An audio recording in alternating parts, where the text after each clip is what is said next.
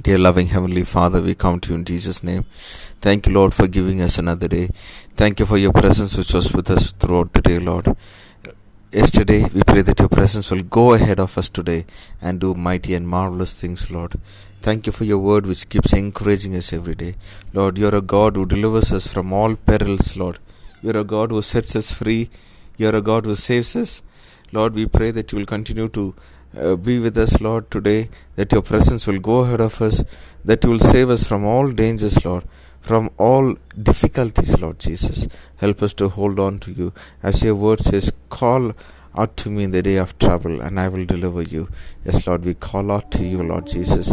We know that your name is a power, Lord, to deliver us, to save us, O God. The righteous shall run, Lord, to you and find deliverance and safety. We give you glory, honor and praise. In Jesus' name we pray. Amen. May God bless you, dear ones. Have a wonderful day ahead.